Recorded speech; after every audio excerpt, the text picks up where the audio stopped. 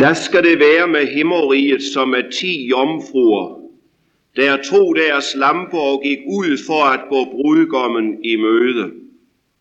De 5 af dem var uforstandige, og de 5 kloge. De uforstandige tog nemlig deres lamper, men tog ikke olie med sig. Men de kloge tog olie i deres kander til lige med deres lamper. Og da brudgommen lod vente på sig, blev de alle døsige og faldt i søvn. Men ved midnat lød der et råb: Se, brudgommen er der, gå ham i møde. Der vågnede alle jomfruerne og gjorde deres lamper i stand. Og de uforstandige sagde til de kloge: Giv os af jeres olie, for vore lamper er ved at gå ud. Men de kloge svarede og sagde: Nej, der ville ikke blive nok både til os og til jer. Gå hellere hen til købmændene og køb til jer selv. Men mens de gik bort for at købe, kom brudgommen, og de, som var rede, gik ind i bryllupssalen med ham, og døren blev lukket. Bagefter kommer også de andre jomfruer og siger: Herre, Herre, luk op for os. Men han svarede og sagde: Sandelig siger jeg jer, jeg kender jer ikke. Våg derfor, til I kender hverken dagen eller timen. Lad os bede sammen. Jesus, du siger, at da, når du kommer igen, så skal det være sådan i Guds menighed på jorden, at der er mange, der går med, men ikke hører dig til, og som ikke kommer med til den evige bryllupsfest i himlen. Herre, vi bæver ind for dit ord, når du endda siger, at det er halvdelen. Herre, hvordan står det til blandt os? Er jeg en af de 5, som har blus i lampen? Eller skal jeg engang stå uden for Jesus? Jo, jeg var med. Jeg prædikede endda til andre. Men Herre, mit forhold til dig, mit hjerteforhold til dig, det var falsk. Herre, nu beder vi om, at du vil prøve os i lyset af dit ord. For Herre, dem der ikke var rede, de skulle jo netop have fundet ud af det i lyset af det, som du har talt. Herre, det er jo ingen af os, der kan finde det ud af det ved vores egne tanker og meninger. Det har du også mindet os om i disse dage. Herre, derfor takker vi dig, fordi vi igen i aften må få lov til at være her, hvor du har sat os stævne. Her, hvor du selv vil tale til os. Her, hvor du vil møde os. Her, hvor vi er inden for din rækkevidde. Her, hvor underne kan ske, når dit ord forkyndes, og din ånd virker. Herre, gå ingen af os forbi. Amen. Vi skal i aften læse vores tekst fra Hebræerbrevets 3. kapitel, og det er fra vers 12, og vi vil rejse os og høre i Jesu navn. Hebræerbrevet kapitel 3, fra vers 12. Se til, brødre, at der aldrig i nogen af jer skal findes et ondt, vantro hjerte, så han falder fra den levende Gud. Men forman hver andre hver dag, så længe det hedder i dag, for at ikke nogen af jer skal forhærdes ved syndens bedrag. Til vi har del i Kristus, så fremt vi holder den tillid, vi havde i begyndelsen, urokkelig fast til det sidste. Da der blev sagt i dag, når I hører hans røst, så forhærd ikke jeres hjerter som i forbitrelsen. Hvem var det da, som hørte hans ord, og dog gjorde ham forbitret? Var det ikke alle dem, der var draget ud af Egypten, førte af Moses? Og hvem var det, han væmmedes ved i 40 år? Var det ikke dem, som syndede, og ved støde kroppe faldt i ørkenen? Og om hvem svor han, at de ikke skulle gå ind til hans hvile, undtagen om dem, som havde vist sig ulydige? Så ser vi da, at det var på grund af deres vantro, de ikke kunne gå ind. Amen. For den, som læser Guds ord, er det ingen hemmelighed, at skriften, både det gamle og det nye testamente, er fyldt med formaninger. Og det er mig magtpåliggende at få understreget for det første, at formaningerne i det nye testamente er rettet og er adresseret ikke til alle mennesker, men til de kristne, til dem, som tror på Jesus og derfor i deres hjerter er forenet med ham. For det andet vil jeg gerne understrege, at formaningerne hører med i sand kristen forkyndelse og er helt nødvendige. Ja, Helligånden siger det jo netop her gennem Hebræerbrevets forfatter, om at formane hver andre hver dag, så længe det hedder i dag, for at ikke nogen af jer skal forhærdes ved syndens bedrag. Og endelig for det tredje skal det understreges, at der er noget, vi formanes til, og der er noget, vi advares imod. Ser vi nøje efter i Guds ord, så lægger vi også mærke til, at der er 2 slags formaninger til dem, som Gud har genfødt ved evangeliet og kaldet til troens samfund med Jesus Kristus. Der er nogle formaninger, der er så strenge og så alvorlige, så det er helt tydeligt, at det virkelig gælder frelsen fra Guds vrede, at man adlyder dem. Intet menneske kan overhøre dem uden at gå fortabt.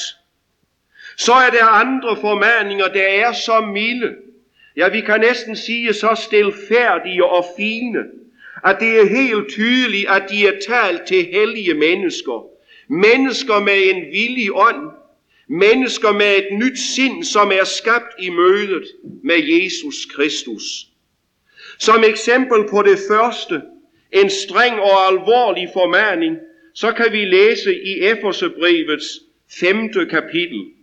Her skriver Paulus fra vers 3: Men utugt og al slags urenhed eller havesyge bør end ikke nævnes iblandt jer, som det sømmer sig for hellige. Ej heller skammelig færd eller tåbelig snak eller letfærdig skæmt.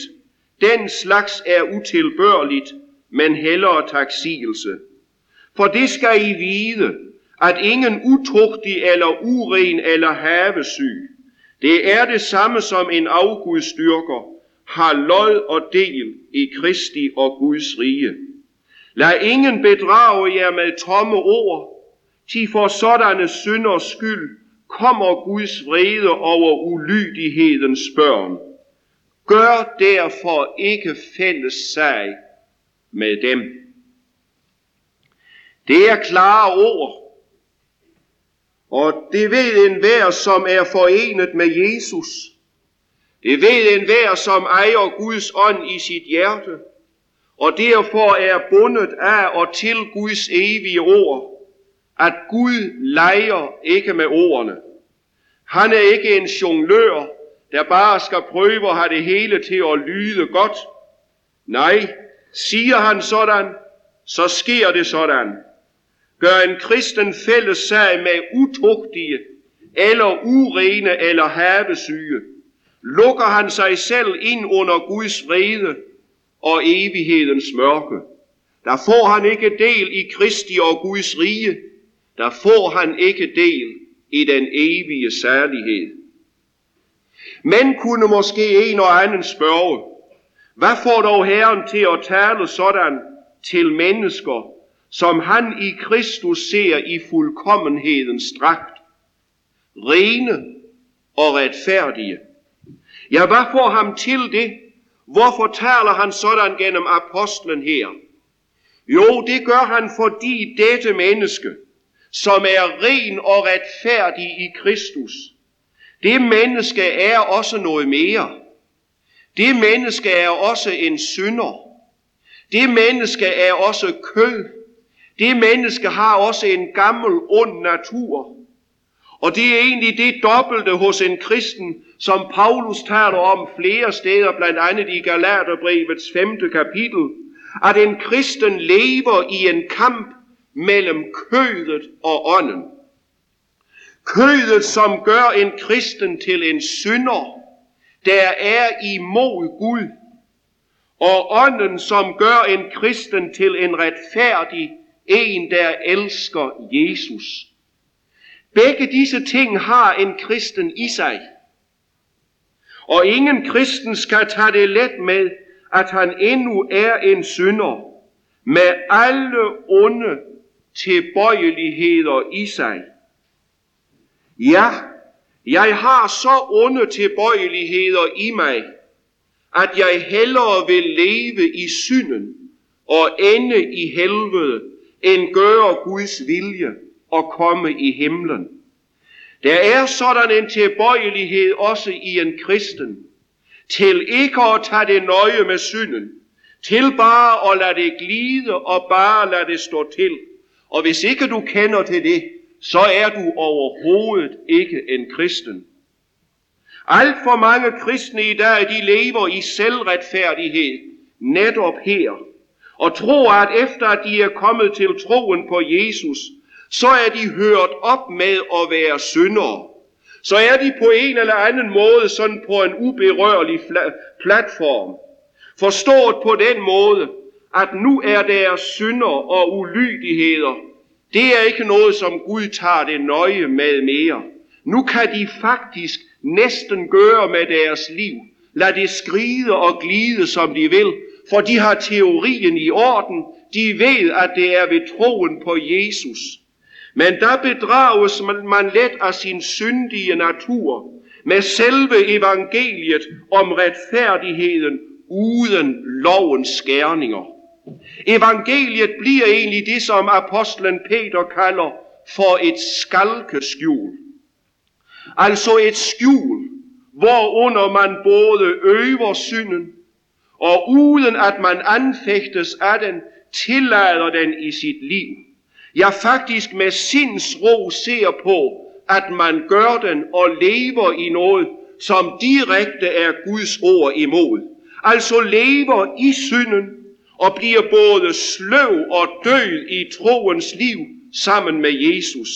Friheden, den kæmpe frihed, vi har i Kristus, den bliver en snigende anledning for kødet, hvad den netop ikke måtte blive. Og man ender i en farlig form for hykleri. Man ender på den måde inde i en forhærdelse, som til sidst ender i den evige død. Selvom man har hørt det bedste og det livligste evangelium. Men, siger apostlen, lad ingen bedrage jer med tomme ord. Til for sådanne synders skyld kommer Guds vrede over ulydighedens børn. Men forman hver andre hver dag, så længe det hedder dag, det vil sige så længe det er nådetid, for at ikke nogen af jer skal forhærdes ved syndens bedrag. Tror du, der er mennesker, som i dag som forhærdes ved syndens bedrag, selv om de hører Guds ord. Det er jeg ikke i tvivl om, at det er. For de hører nemlig Guds ord på en forkert måde. Men Guds vrede kommer over dem, siger skriften, kommer over ulydighedens børn. Ja, apostlen siger det i Romerbrevet 2:5, at ved din hårdhed og dit ubådfærdige hjerte samler du dig vrede til vredens dag, da Guds retfærdige dom skal åbenbares. Altså ved at stå Guds ord imod, høre uden at adlyde det, så rykker dommen, Guds retfærdige dom, den rykker nærmere for hver eneste dag, der går. Også denne dag er du kommet et lille skridt nærmere, den dag, hvor Guds endelige dom skal afsiges over dig. Men ofte får mennesker en lang nådetid, fordi Gud er rig på barmhjertighed og nåde og langmodighed, hvor han bærer over med mennesker, som spotter hans ord, som ringeagter hans tale. Og den benytter mange sig af, denne Guds overbærenhed og langmodighed. Og hvad benytter de den til? Jo, til at fortsætte et liv i synden. Fordi den onde gerning ikke i hast rammes af dommen, får menneskenes hjerte mod til at gøre det onde. Ja, fordi Gud ikke straks lader dommen komme, så tænker mennesker, så kan vi godt fortsætte i synden. Sådan taler prædikeren om det. Et lille eksempel skal vi have i aften. Cirka 850 år før Jesus blev født, der var der en konge i Israel, som hed Akab. Han var konge i Nordriget. Israel var på den tid delt i Nord- og Sydriget, Sydriget som hed Judarige. Akab, som var konge i Nordriget, han var ingen god konge.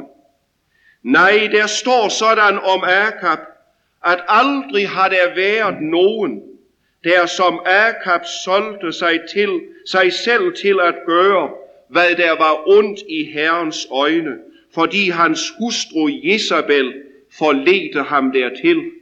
Han handlede såre vederstyggeligt, i det han holdt sig til afgudsbillederne, ganske som amoritterne, dem Herren drev bort foran israelitterne. Akab havde egentlig ingen grund til at være afgudsdyrker, for han havde mødt kaldet fra den levende Gud. Han havde mødt megen tale fra Gud. Han havde oplevet store under ved profeten Elias gennem lange perioder af sit liv. Men Akab var afgudsdyrker, forledt dertil af sin ugudelige hustru Jezabel. Han havde byttet den sande og den levende Gud med falske og døde guder, som ingenting formår. Apostlen Peter skriver også om afgudsdyrkelse til sine kristne venner. Han skriver sådan: det er nok, at I tidligere har gjort hedningernes vilje og levet jeres liv i tøjlesløshed, onde lyster, fylderi, svir, drik og skammelig afgudsdyrkelse. Ja, vi kan sige det så klart, at alt hvad der fører vores hjerter bort fra Jesus, fra vor Herre og vor Frelser, det er afgudsdyrkelse, om vi vil det eller ej. For du må ikke have andre guder end mig. Sådan lyder det første bud. Jesus vil ikke deles med noget i vort hjerte eller i vort liv. Gud er hellig. Han straffer afgudsdyrkelse. Ja, Moselov pålægger dødsstraf for afgudsdyrkelse. Men det gør det Nye Testamente dybest set også. Som apostlen siger, og som vi læste det lige før, det skal I vide, at ingen utugtig eller uren eller havesyg, det er det samme som en afgudsdyrker, har lod og del i Kristi og Guds rige. Der er man nemlig åndelig død, der er man skilt fra Gud, og dør man legemlig i den tilstand, så går man evigt fortabt. Gud er virkelig hellig, og det vil sige, at han, som Luther siger i sin lille katekisme, han elsker det gode, og han hader det onde. Han er retfærdig, det vil sige, at han lader det gode få fremgang og løn, og han hæmmer og straffer det onde. Akab var afgudstyrker, og nu skal vi høre, hvordan det gik ham. Der havde været 3 rolige år i Akabs liv, hvor der ikke havde været krig mellem Israel og aramæerne, sådan som det ellers ofte havde været. Det læser vi om i begyndelsen af 1. kongebog, kapitel 22. Og vi skal dele en del fra dette kapitel her i aften. 1. kongebog, kapitel 22. Men nu vil Akab nu vil han, Israels konge, drage i krig mod Ramot i Gilead, står der. Vi læser om det helt i begyndelsen af kapitlet. Der står her i vers 3, at Akab han siger sådan til sine folk: I ved jo, at Ramot i Gilead hører os til, og dog rører vi os ikke for at tage det fra Arams konge. Altså Akab vil gerne have sit landområde udvidet. Han vil gerne være en større og en mægtigere konge. Og så vil han gerne drage i krig mod Ramot i Gilead. Så gør Akab det, at han spørger kong Josafat af Juda, som netop er på besøg hos ham, om han vil drage med. Han siger: vil du drage med i krig mod Ramot i Gilead? Og Josafat svarer Akab sådan: jeg som du, mine folk som dine, mit folk som dit, mine heste som dine. Altså Josafat han siger ja til Akab: jeg vil drage med dig i krig. Og du forstår, det var jo en stor gevinst for Akab, om han kunne få en konge mere med. For der fik han jo også hele hans krigsmaskineri, hele hans hær med. Men Josafat, han er en gudfrygtig konge.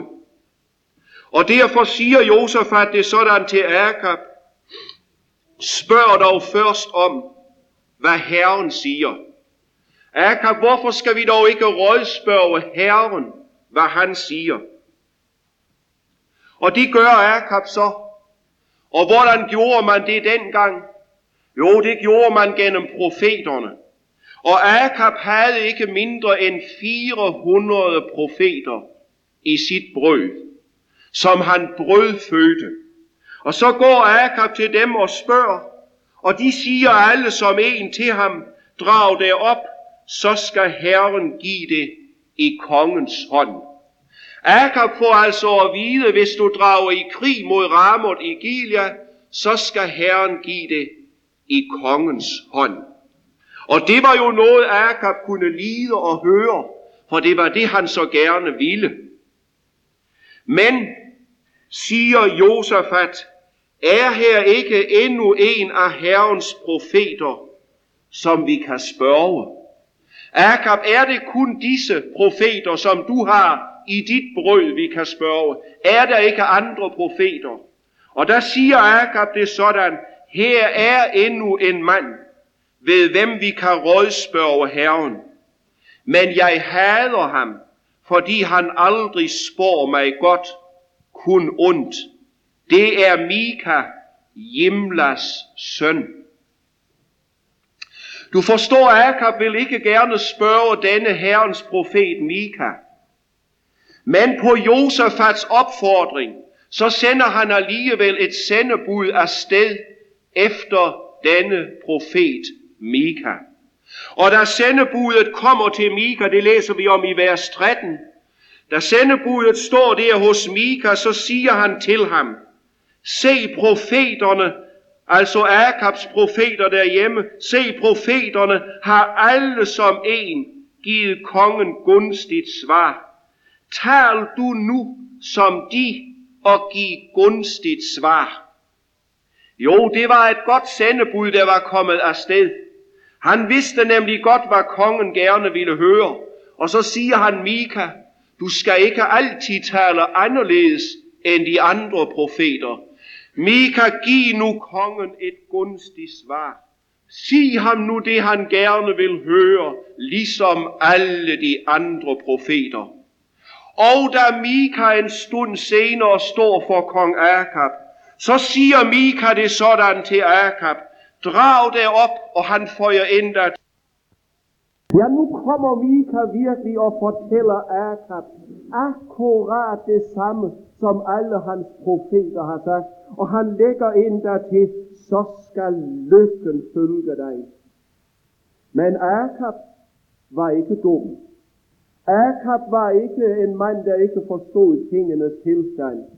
Han aner måske, at det her, det er ikke hele sandheden.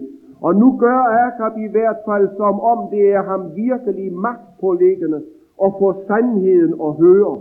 Og så siger han det til Mika i vers 16. Hvor mange gange skal jeg besværge dig, at du ikke siger mig andet end sandheden i Herrens navn? Mika, du må sige mig sandheden i Herrens navn. Og der svarer Mika, som vi læser det i vers 17. Der sagde han til Akab, jeg så hele Israel spredt på bjergene som en hjort uden hyrde. Og Herren sagde, de folk har ingen herre. Lad dem vende tilbage i fred hver til sit. Nu åbenbarer profeten Mika, at han ser hele Israel spredt derud over bjergene, men de har ingen hyrde. Han ser, hvordan det vil gå, når folket de drager i krig. De vil komme hjem uden at have nogen herre. Og det kunne Akab godt tyde, hvad det betød. Det betød nemlig, at så ville han falde i krigen. Og så er det, han igen siger det til Josafat, som havde fået ham til at sende bud efter denne Mika. Sagde jeg dig ikke, at han aldrig spår mig godt, kun ondt. Og så må vi spørge, var det ondt, det som Herrens profet her talte til Akab? Ved du, hvad det var? Det var sandheden. Og den ville Akab hverken høre eller bøje sig for. Det havde han ikke villet hele sit liv. Og derfor ville han ikke høre denne profet Mika. Men han har besvoret ham i Herrens navn at sige sandheden. Og så fortsætter Mika med at sige i vers 19. Så hør da Herrens ord. Og nu skal du høre noget underligt. Jeg så Herren sidde på sin trone, og hele himlens hær står til højre og venstre for ham. Og Herren sagde, hvem vil dåre Akab? Så han drager op og falder ved Ramot i Gilead. En sagde nu et, en anden et andet. Men så trådte en ånd frem og stillede sig foran Herren og sagde, jeg vil dåre ham. Herren spurgte ham, hvorledes. Han svarede, jeg vil gå hen og blive en løgnens ånd i alle hans profeters mund. Der sagde Herren, ja, du kan dåre ham. Gå hen og gør det. Se, således har Herren lagt en løgnens ånd i alle disse dine profeters mund, til Herren har ondt i sinde imod dig. Her får Akab mange ting at vide. Han får at vide, at oppe i himlen, der har der været en rådslagning for hans skyld. Han får lov til at høre, hvordan Guds tjenende ånder, de har stået, det er vel englene, der har stået derinde for Gud. Og hvordan en af disse engle siger, jeg vil gå hen og blive en løgnens ånd i alle Akabs 400 profeters mund, så de bare siger, du skal bare drage i krig, for så skal Herren give det i din hånd. Hvad siger det her os noget om? Jo, det siger os om, at oppe i himlen, enten vi tror det eller ej, der følger man godt med. Der følger man med i, hvad der sker i menighedens liv. Der følger man med i, hvordan det går hvert lille menneskebarn, konge såvel som den usleste tigger på denne jord. Og særligt følger man med i himlen i, hvordan hvert menneske her stiller sig til Guds ord. For sådan som vi stiller os til Guds ord, sådan stiller vi os til Gud selv. Den, der ikke bruger Guds ord, den, der ikke bryder sig om at rette sig efter Guds ord, bryder sig i virkeligheden ikke spor om Gud. Men det bliver registreret i himlen. Og så får Akab at vide, at det er en løgnens ånd, der har talt gennem alle hans profeter. Og han får at vide, at Gud vil ham til livs. Ja, at han vil hans dø. At han kommer til at falde, hvis han drager i krig. Jamen kunne vi spørge, vil Gud der synderes dø? Vil Gud der menneskers fortabelse? Nej, det vil Gud ikke. Gud vil, at alle mennesker skal frelses. Det står der i min bibel. Der står, at Gud vil ingen synders død. Men jeg vil gerne sige, at Gud er ikke et menneske, som noget menneske kan narre. Så han tror, vi kan drive gæt med hans ord og forholde os overfladisk til det, og så kan vi alligevel på en eller anden underlig måde slippe med ind i himlen til sidst. Nej, ved du hvad Akab havde gjort? Han havde ringeagtet Herrens ord. Han havde ringeagtet alle Guds kald. Alle Guds advarsler, dem havde han ringeagtet gennem hele sit liv. Og da det ikke kommer regn over landet i 3 år og 6 måneder, da profeten Elias står for ham og siger, så sandt Herren Israels Gud lever, han for hvis årsyn jeg står. I de kommende år skal det ikke falde dug eller regn uden på mit udtrykkelige bud. Og så ved du, hvordan Gud flytter profeten Elias snart det ene sted og så det andet sted hen, og på den måde bevarer ham. Men en dag så står Akab og Elias igen ansigt til ansigt med hinanden. Og så står der, da Akab fik øje på Elias, sagde han til ham, er det dig, du som bringer ulykke over Israel?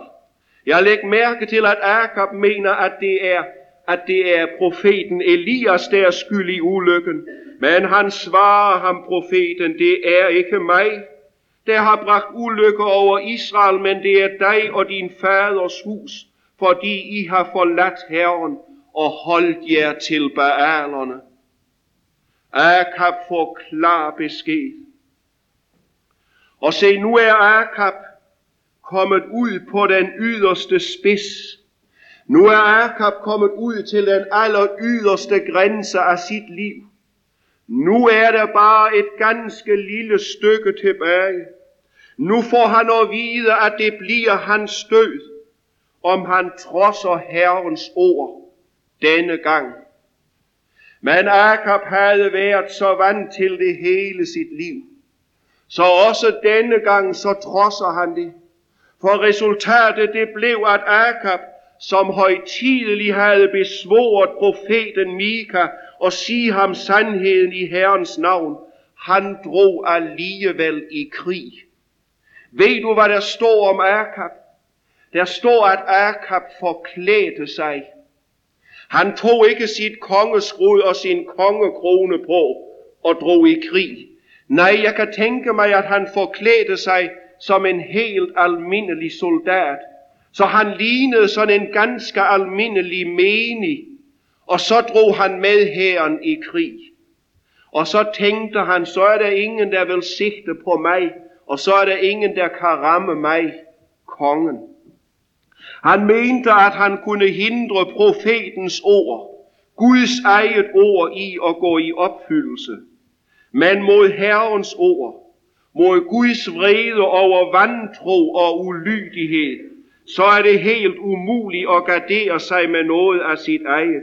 Vi må sige, at der dur simpelthen ingen forklædning. Om den er aldrig så fiks, om den er aldrig så fin, om den er aldrig så kristelig. Kong Akab står der, han blev ramt af en pil mellem remmene og brynjen. Der var et lille sted, hvor kong Akab var sårbar, og der blev han ramt af en pil. Og ved du, hvad der står om denne pil? Der står om denne pil, at den blev afskudt på lykke og fromme. Der var en mand, der skød en pil af på lykke og fromme, og den ramte Israels konge mellem remmene og brynjen. Der sagde han til vognstyreren, vend og før mig ud af slaget, for jeg er såret. Han forblødte, og hæren drog herreløs hjem, akkurat sådan som Gud havde sagt gennem profeten. Og så kan vi spørge, hvad var det for en pil? Hvad var det for en pil, der ramte Akab? Jo, det var Guds pil. Vi kan også sige det mere nøjagtigt. Det var Guds ords pil. Det ord, han ikke havde villet bøje sig for, det ramte ham nu på det lille ømme punkt. Det ramte ham til død og til undergang. Her må jeg mindes, hvad Jesus siger i sin afskedstale, lige før afslutningen af sit liv. Der siger han det sådan: som lys er jeg kommet til verden, for at enhver, som tror på mig, ikke skal blive i mørket. Og hvis nogen hører mine ord, og ikke overholder dem, så dømmer jeg ham ikke. For jeg er ikke kommet for at dømme verden, men for at frelse verden.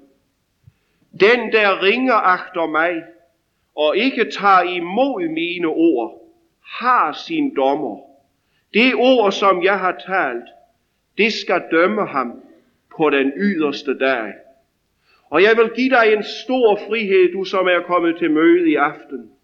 Du kan godt lade være med at høre Herrens ord. Du kan godt lade være med at adlyde det her i nådetiden. Det kan du gøre lige til du går over grænsen og ind i evigheden. Men der har du din dommer. For, siger Jesus, den der ringeagter mig og ikke tager imod mine ord, har sin dommer. Det ord, som jeg har talt, det skal dømme ham på den yderste dag. Lad os høre det, Jesus her siger. På den yderste dag, så er det ikke dine og mine mere eller mindre gode meninger om sagen. Heller ikke om himmelvejen, der tæller eller har værdi. Men der er det ene og alene vores stilling til det ord, som Herren har talt. Og det vil dybest set sige til den Herre Jesus Kristus selv. Der er det, der er afgørende. Det må egentlig kunne vække os alle. Alle vi, som er til møde i aften. For kan det ikke det, så går det galt for os. For Jesus siger, hvis du ikke vågner op, så vil jeg komme som en tyv, og du skal ingenlunde vide, i hvilken time jeg kommer over dig. For den, som lader sig vække af Herrens ord og ånd, er der virkelig håb. Men for den, som ikke vågner op, og ikke lader sig vække ved at tage Herrens ord alvorligt, vil det gå galt. Ham skal dommen ramme, før han ved et ord af det hele. Ja, regnskabsdagen skal komme som en ubehagelig og en grufuld overraskelse. Og det er jeg ikke i tvivl om, at det gør den for mange danskere. Og det har den gjort også for danskere i denne dag, som er gået over grænsen. Jo, en gang skal også vi stå for ham. Ham, der har øjne som flammende ild. Han, som ransager hjerter og prøver nyrer. Ham, for hvem alt ligger blottet og udbredt. Og lad os sige det åbent til hinanden, at den dag dur ingen forklædning. Nej, unge og ældre venner, mod Guds vrede over synden, der dur ikke noget af vort eget. Der dur ingen slags forklædning, hvor kristelig og hvor retfærdig den end kan se ud i andre menneskers og i vore egne øjne. Men der findes en klædning, som vi ikke skal forklæde os med. Der findes en frelsens klædning for fortabte syndere. Bibelen kalder denne klædning for hvide klæder. Og Jesus siger selv, at den, som er iklædt denne klædning, hans navn vil jeg aldrig slette af livets bog, og jeg vil vedkende mig hans navn for min far og for hans engle. Forstår du, hvor afgørende det er, at du har denne klædning på? Og jeg har lyst til at sige det yderligere sådan, fordi der findes sådan en klædning, så behøver vi ikke til vor egen undergang. Vi behøver ikke til vor evige ulykke at forklæde os. Jeg mener, vi behøver ikke at give os ud for noget i andre mennesker eller i Guds øjne. Vi behøver ikke at give os ud for noget, som vi ikke er. Tænk, vi må få lov til at indrømme, hvem vi er og hvad vi er. Vi må indrømme, at vi er urene. Vi må indrømme, at vi er fortabte syndere. At vi ikke har noget at skjule os i. Vi har ikke noget at dække os under. Vi har ikke noget som Adam og Eva, da de havde spist af den forbudte frugt. Så prøvede de også med figenblade. De prøvede inde mellem træerne, om de kunne skjule sig for Gud. Men det gik bare ikke. Nej, da den fortabte søn kom hjem, der kom han ikke hjem i noget af sit eget, men han kom i al sin usselhed. Han kom fra syndens og fortabelsens land. Han kom i al sin elendighed. Han kom med ingenting. Han havde sat alt over styr i et udsvævende liv blandt skøger. Han havde brugt sit legeme til at leve i utugt. Han havde ødelagt alt i forhold til faderhuset. Men tænk, der sagde faderen til tjenerne, skynd jer at komme med den bedste klædning og giv ham den på. Der lå en bedste klædning færdig. Jeg har været så glad ved det, og jeg ved, jeg har sagt det før, men jeg siger det igen. Der lå en bedste klædning færdig, da han kom hjem. Og denne klædning, som den fortabte søn fik på, det var netop en lang fodsidig klædning. Det vil sige, det var en klædning, som skjulte hele personen. Og straks sønnen var iklædt denne klædning, så var han igen søn i faderhuset. Al hans elendighed og hele hans ulykke var skjult. Og sådan er det også med frelsen i Jesus. Jeg har lyst til at sige det denne sidste aften. Den frelse, som er i Jesus, den er fuldkommen. Den er vundet og gjort færdig af Jesus selv. Og den er for den allerusleste synder på denne jord. Hos ham får vi alle vores synder forladt. Og hos ham får vi tilregnet alt, hvad han er, og alt, hvad han har gjort. Så når vi er i ham, så er vi, som han er over for Gud i himlen. Der er vi klædt, og der er vi rede for den himmelske brudgom, for det fuldendte Guds rige. Ja, det er vi virkelig. Men hør, det er Herren selv, der udfører denne påklædning. Det er ikke noget, vi selv skal prøve at finde på og skjule os bag.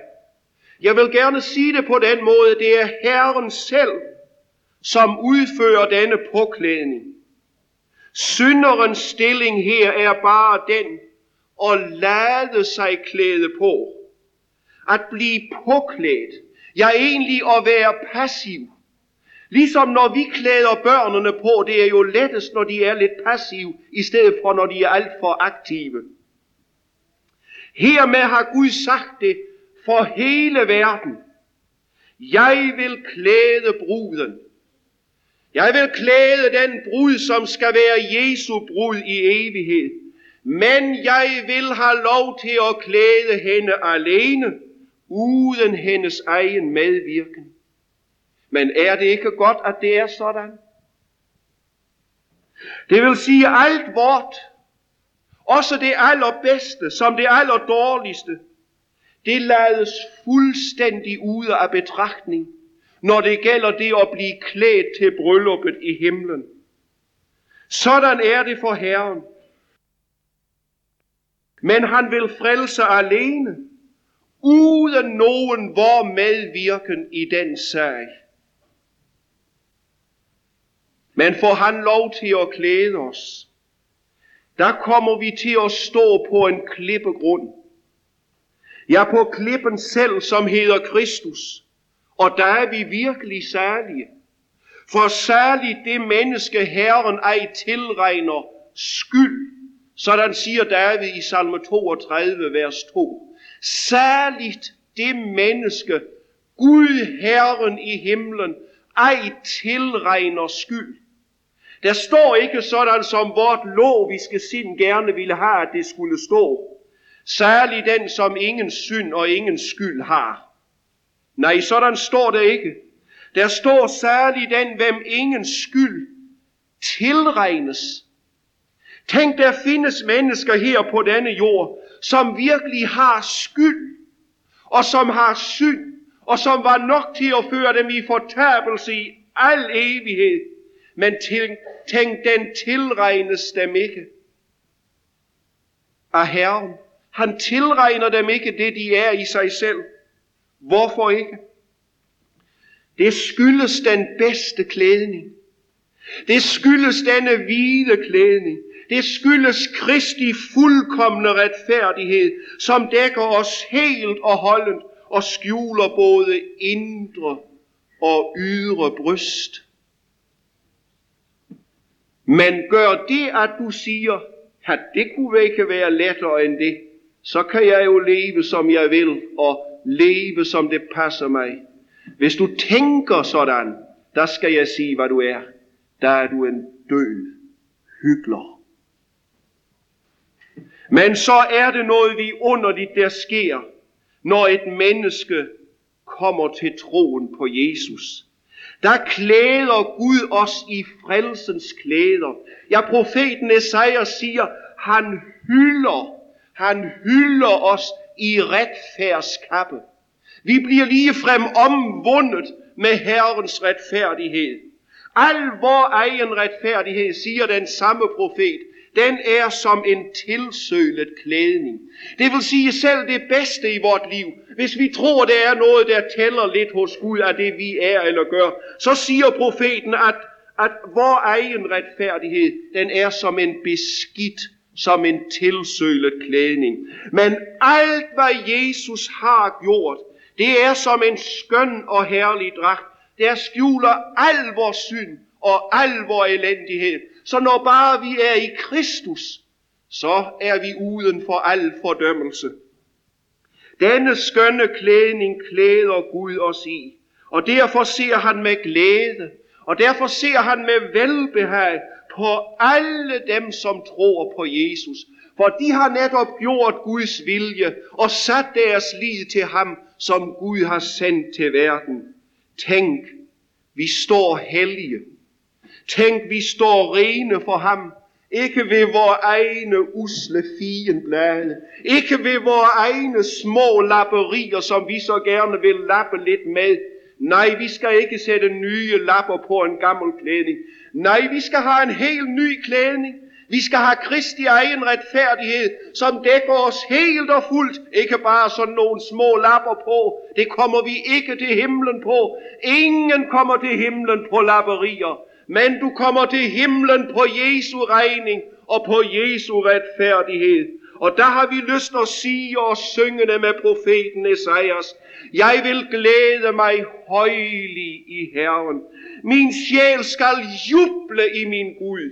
Til han klædte mig i frelsens klæder, hyldede mig i retfærdskappe.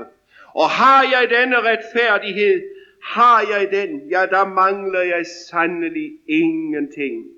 Det bedste menneske i sig er døden værd, har synd utallig. Ja, kunne du finde det bedste menneske, men når det står alene for Gud, så er det døden værd, og så har det synd utallig. Selv ringest kristen er i dig, o Jesus, helt retfærdig, særlig. Lov, ære, pris, evindelig, al særlighed er blot i dig. Ja, blot i dig, Jesus. Og lykkelig vær sjæl, som har fundet hvile her i Kristus og hans gerning til vor frelse. Er det ikke fint, når Rosenius siger det? Selv ringest kristen er i dig, o Jesus, helt retfærdig, særlig. Tænk, sådan er det. Tænk, så godt har Gud gjort det for en fortabt menneskeslægt. Og så må jeg sige, hvorfor kommer du ikke? Hvorfor flyer du ikke til Jesus? Og tænk, i det øjeblik du flyer til ham, så klæder han dig i alt det, som han har vundet til dig. Og så ejer du Guds yndest og Guds fulde velbehag for Jesu Kristi skyld. Amen.